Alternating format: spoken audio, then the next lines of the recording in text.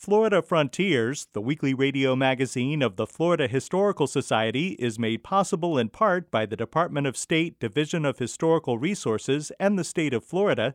It's also made possible by the Jesse Ball DuPont Fund and by the historic Rossiter House Museum and Gardens in Eau Gallie, celebrating pioneer history, the natural environment, and women's history. Available for weddings and events at rossiterhousemuseum.org.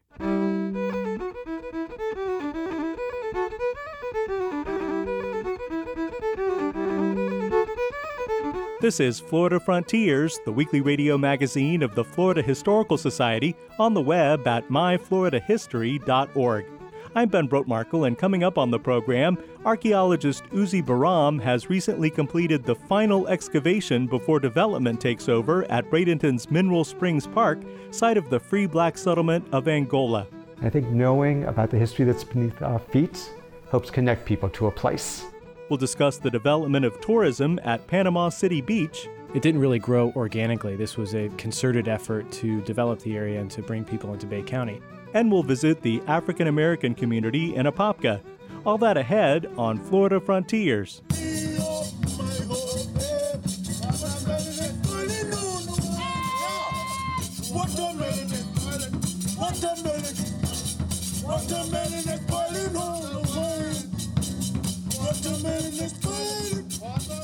People from Andros Island in the Bahamas gather annually in their ancestral home of Angola near Sarasota, Florida. They are descendants of people who fled Florida 2 centuries ago when their freedom was threatened by the United States. When Daphne Towns discovered this connection between her birthplace and her current home, she was inspired to create the Back to Angola Festival. We were walking on the Manatee Mineral Springs Park, and my husband came across a marker that said the Bahamas and the Seminole Indians leaving to go to the Bahamas. I said, the Bahamas, that's my hometown.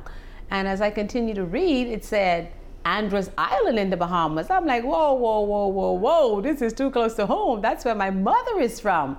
So I began to start to research, and I called home, and they were like, oh, yeah.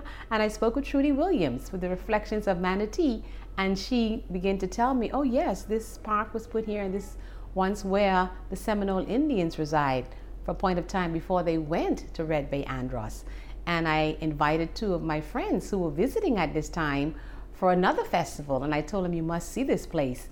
And we came and we walked the grounds and we prayed, and the 3 of us said at the same time, we need to do a festival, because the Bahamas is all about festival and bringing history alive. Uzi Baram is professor of anthropology and director of the New College Public Archaeology Lab. In 2004, Baram joined a team of researchers that found the lost free black settlement of Angola. People started coming to what we refer to today as Angola, which is on the south side of the Manatee River, probably in the 1770s.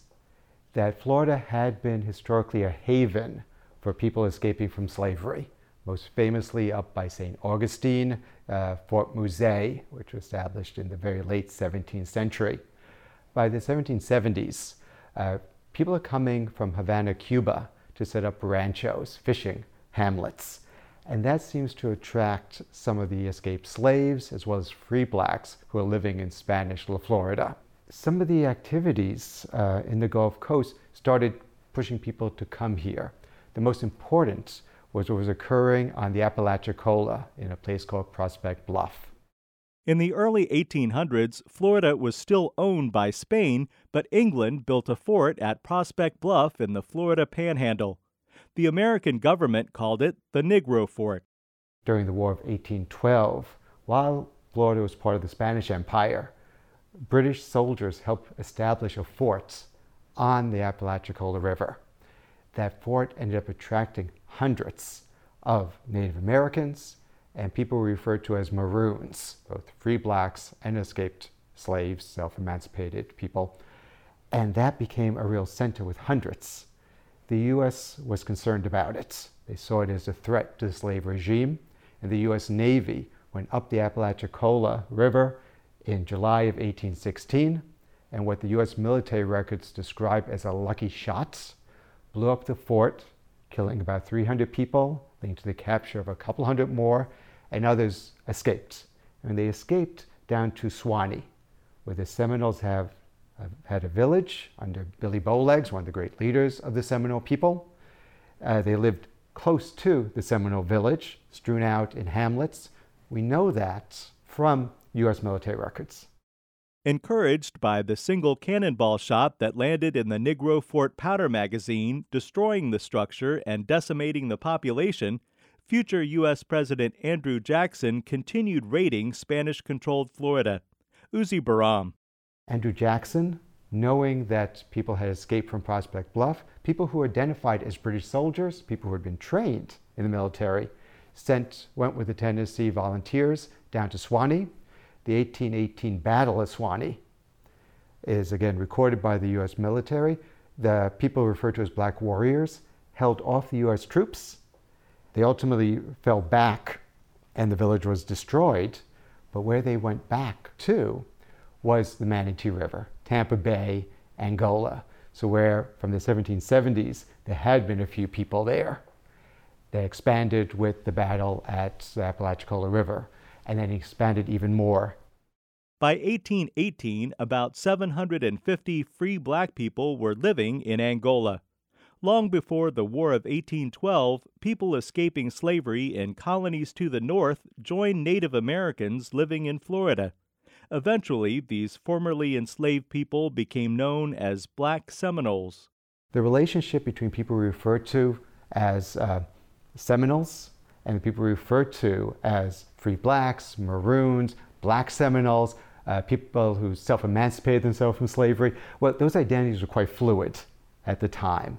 The sense of these are rigid identities is something that we have today.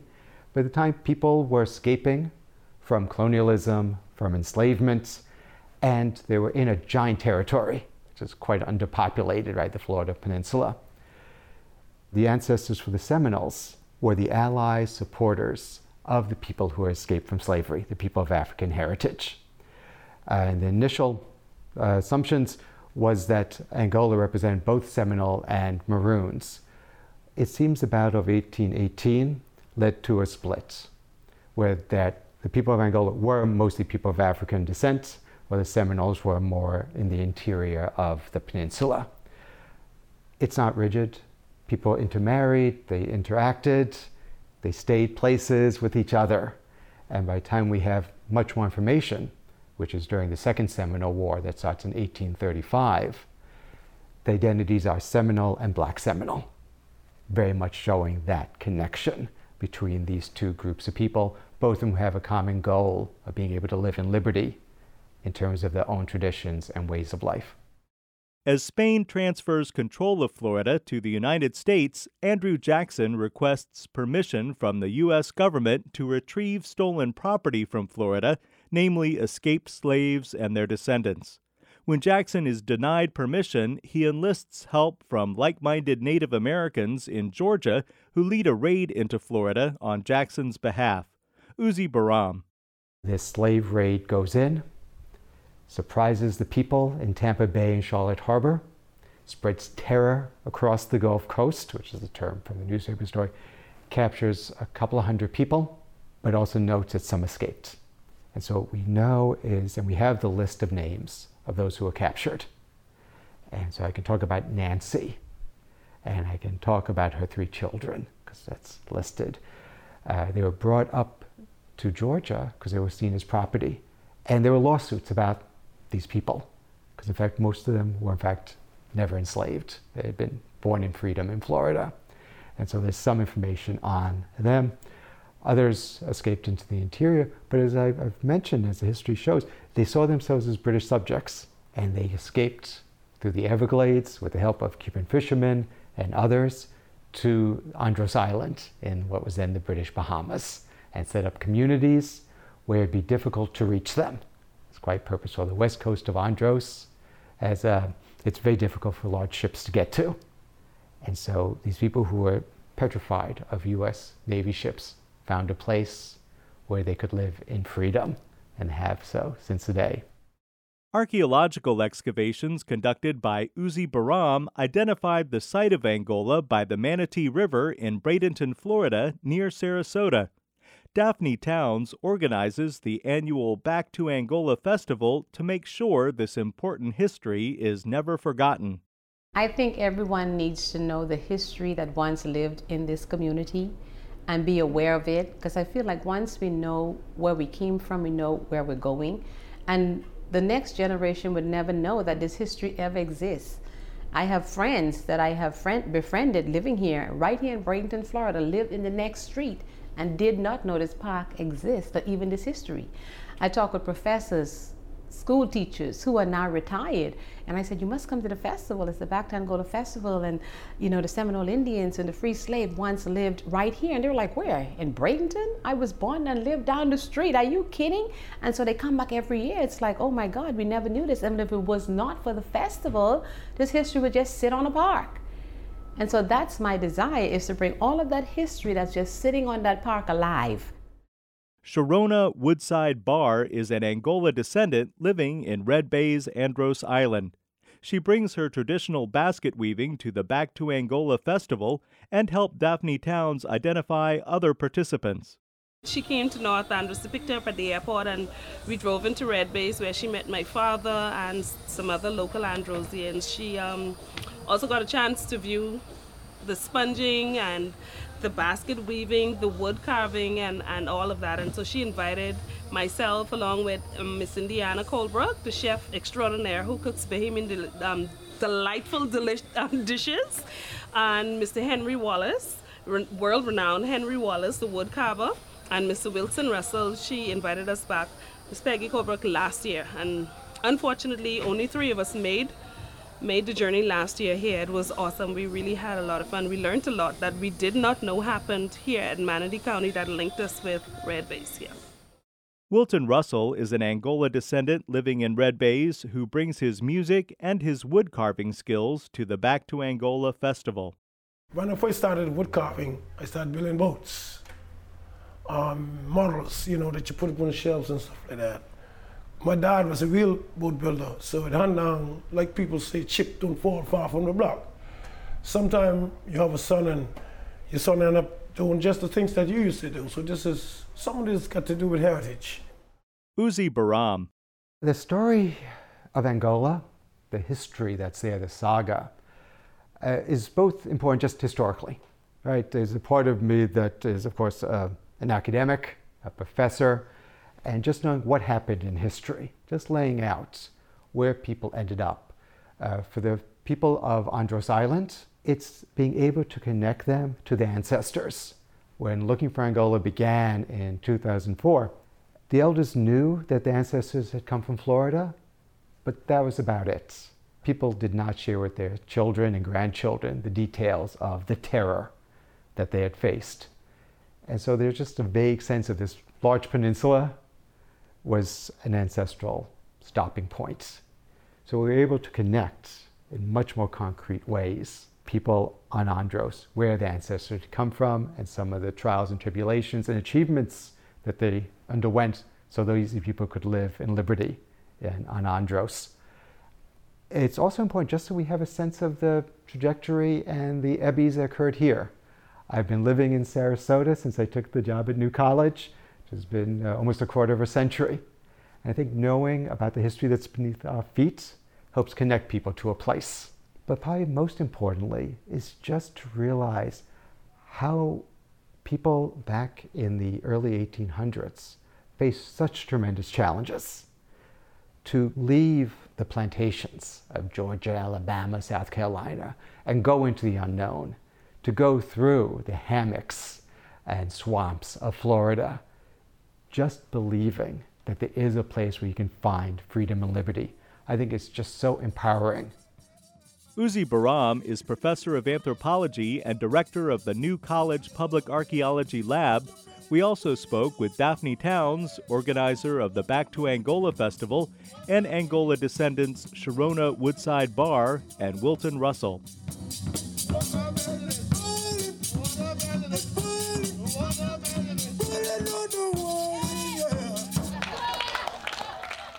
This is Florida Frontiers, the weekly radio magazine of the Florida Historical Society. I'm Ben Brotmarkle.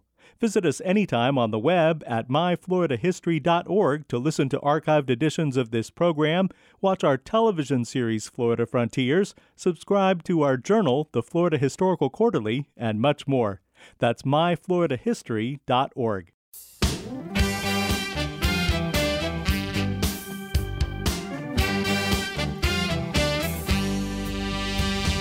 Down here on the redneck Riviera, drinking beer and singing country songs, chilling with the motel door wide open, hoping something good will come along.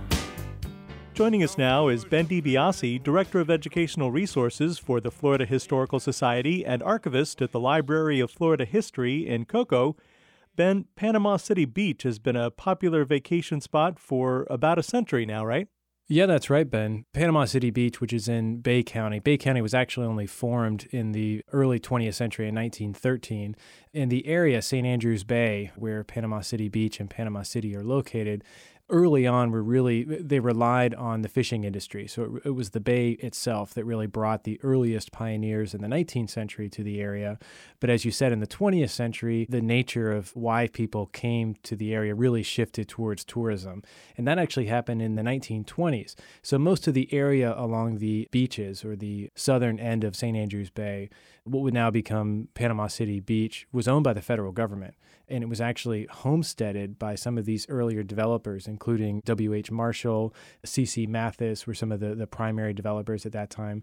They came in, applied for homestead grants, believe it or not, all the way into the 1920s, acquired the beachfront property, and began developing the area to be used exclusively as a beach resort town. And actually, it was a series of towns, including Laguna Beach, Long Beach, and other places that were later consolidated into Panama City Beach. But at its very early onset in the 1920s and 1930s, this whole area was billed as a vacation resort area. So unlike a lot of other places around Bay County, it didn't really grow organically. This was a concerted effort to develop the area and to bring people into Bay County. In fact, Federal Highway 98 that runs along the beach was one of the first paved roads in all of Bay County, and it was because of that tourism draw. They were trying to bring people down to the Gulf from areas as far north as northern Alabama, from Birmingham. A lot of people came in and started investing money and used the Panama City beaches as a vacation resort area in the summertime. Well, as always, you have some interesting items from the Florida Historical Society archive here. This time, some travel brochures, and it looks like postcards. Yeah, that's right, Ben. As part of the Ada E. Parrish postcard collection, we have about somewhere near 17,000 Florida postcards. And if we look under Bay County, specifically under Panama City Beach, we have dozens of these very colorful beachside scenes. Here we're looking at one that says, "Enjoying the sands on Panama City Beach." And it looks like they were painted to look even whiter than they actually are. In fact, that was a big part of the early billing, was we have the whitest beaches of anywhere else in the world. And in fact, one of the early mayors of, I believe it was Long Beach, challenged any other municipality in the world to bring whiter sand to try and beat Panama City Beach. We're also looking at a color brochure. This is for Long Beach Resort, and this was printed in the mid-1960s. And the whole point really of this type of brochure was to not only bring folks down here for short-term visits, but actually to sell properties. So as I mentioned, these early development tactics, they weren't bringing people down to motels and hotels and places like that originally, but they were actually beach cottages. They were homes. Some of them were large enough that they could, host parties, and several families could rent the cottages for a month at a time, sort of like what you would see in the Northeast and along places like Long Island and places like that. They wanted folks to stay all summer, or at least a month. It became really a major part of a family's annual vacation lifestyle. They wanted them to come to Panama City Beach, kind of leave your life behind and just enjoy it for a month or so. So they were these really very well-established cinder block, sometimes wood frame cottages. And that's what they were trying to sell with a brochure like this. In fact, if we open it up, you can actually see there's an area where you could fill out, your name and information, and please give me more information about how I can rent or reserve at least one of these cottages for the entire summer. And early on, Panama City Beach, the population just exploded during the summertime. And then in the wintertime, it really dropped off. And it was almost, deserted. Like a lot of places, a lot of other resort towns throughout the country, it really kind of fell into that same process. And in 1970, a lot of the smaller municipalities got together and they consolidated into a single municipality that is now called Panama City Beach. So Laguna Beach, Long Beach, these places all kind of got together and formed their own chamber of commerce separate from the mainland. Again, that was all part of the marketing campaign and the marketing strategy. And in 1970, they created their own town, and that's what exists today. And although the area has changed a lot over the last century, it's still a popular vacation destination, right? Yeah, that's right. And it's affectionately called the Redneck Riviera. A lot of people from, as I said, from Alabama and Georgia spend their vacations in that part of Florida along the Gulf Coast. But now the landscape is changing again to kind of reflect the change in the types of visitors that are coming. So these aren't the long-term, month-long families that are staying in small cottages, although there are, still these small beachfront cottages that exist. Now they're much larger high-rise condominiums and timeshare resorts that are sort of dominating the skyline. And then, of course, today you also have issues with erosion. We're not a huge problem back then, but we're always kind of an issue. So after a major hurricane, some of these places survived, but a lot of them, unfortunately, had to be rebuilt or will not be rebuilt. So the nature of the area is changing a little bit. It is still developing, but it is absolutely one of Florida's top vacation destinations. Great. Well, thanks, Ben. Sure. Thank you. Ben DiBiase is Director of Educational Resources for the Florida Historical Society and archivist at the Library of Florida History in Cocoa. If you'd like to see the materials we've been discussing, check out our web extras at myfloridahistory.org.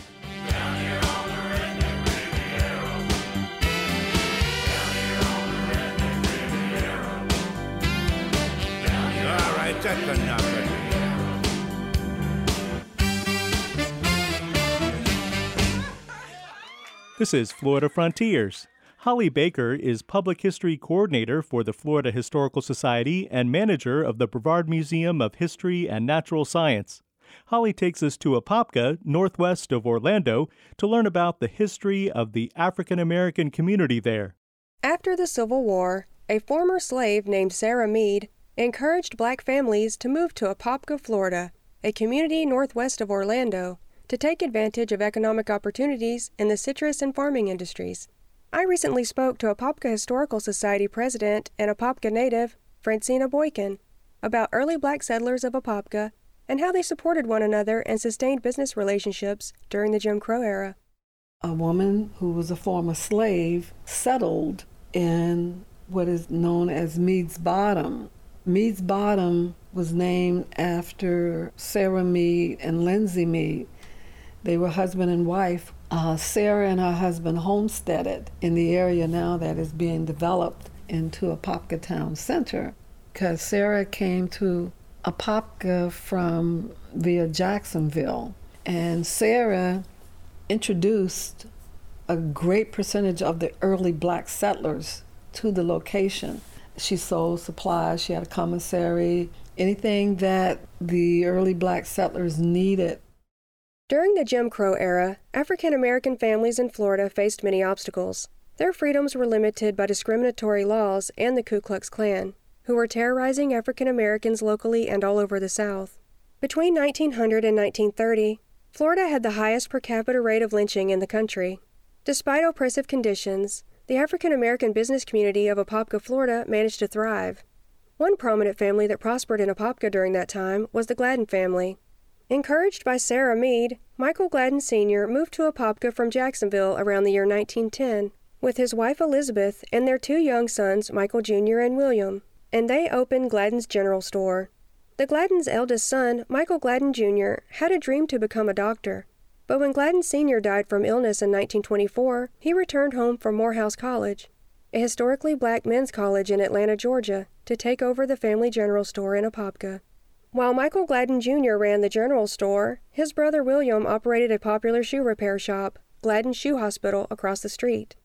They made so many contributions to this community, and their businesses were not just for the whites or for the blacks, they were for both. They provided both brothers. There was another brother, his name was William Gladden Sr.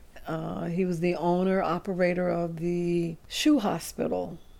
People say he was always saving souls. soles on shoes, that is, and probably others too. But they brought so much. They did so much in this community. When you say Gladdens, their name and their legacy lives forever. Besides running the general store, Michael Gladden Jr. also operated a laundromat in Apopka for many years. In 1963, Gladden was also one of the founders of the Washington Shore Savings and Loan in Orlando, the first black-owned bank in Florida. Everybody traded and did business with Mr. Gladden. He probably knew every detail about every family because you didn't get through unless you went through Mr. Gladden. If Mr. Gladden said it was okay, it was okay.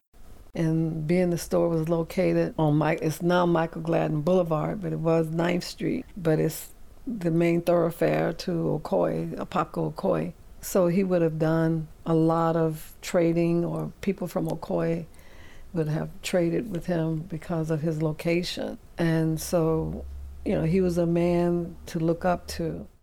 In 1982, Michael Gladden Jr. died at the age of 83. 9th Street, where his general store was located, was renamed Michael Gladden Boulevard in his honor. Gladden's general store was torn down in 2003. Before its demolition, Francina Boykin was given permission to retrieve items from the building. She found that Mr. Gladden kept 3 safes full of the records, deeds, receipts, valuables, and important paperwork for not only his family, but for other black families in Apopka. Francina Boykin. I have in my possession now many Gladden artifacts. I call it the Gladden collection. I had the opportunity to go into the store before it was demolished. It was heartbreaking, but I retrieved as many items as I could, and they got a safe cracker to open the safes. And in those safes were volumes of documents, deeds. He kept their money, other valuables. He would put money up for safekeeping because you had to realize black people didn't believe in banks. And so Mr. Gladden was their banker. He was their realtor. I even have a poll tax receipt that Michael Gladden Sr. had paid his poll taxes in 1920. So those are kind of items that were in Mr. Gladden's safe, and I really appreciate that he left that behind so that someone could still tell his story. The records Francina Boykin saved from Gladden's general store have been preserved in the Carol E. Mundy collection at the University of Central Florida in Orlando and at the Museum of the Apopkins, located at 122 East 5th Street in Apopka, Florida. For Florida Frontiers, I'm Holly Baker, Public History Coordinator for the Florida Historical Society and manager of the Brevard Museum of History and Natural Science in Cocoa. You've been listening to Florida Frontiers, the weekly radio magazine of the Florida Historical Society. Please join us right here again next week. Until then, you can visit us anytime on the web at myfloridahistory.org and join the conversation on Facebook. Production assistance for Florida Frontiers comes from Ben DiBiase and Holly Baker. Our web extras are produced by Jerry Klein. The program is edited by John White. Have a great week. I'm Ben Brotmarkle.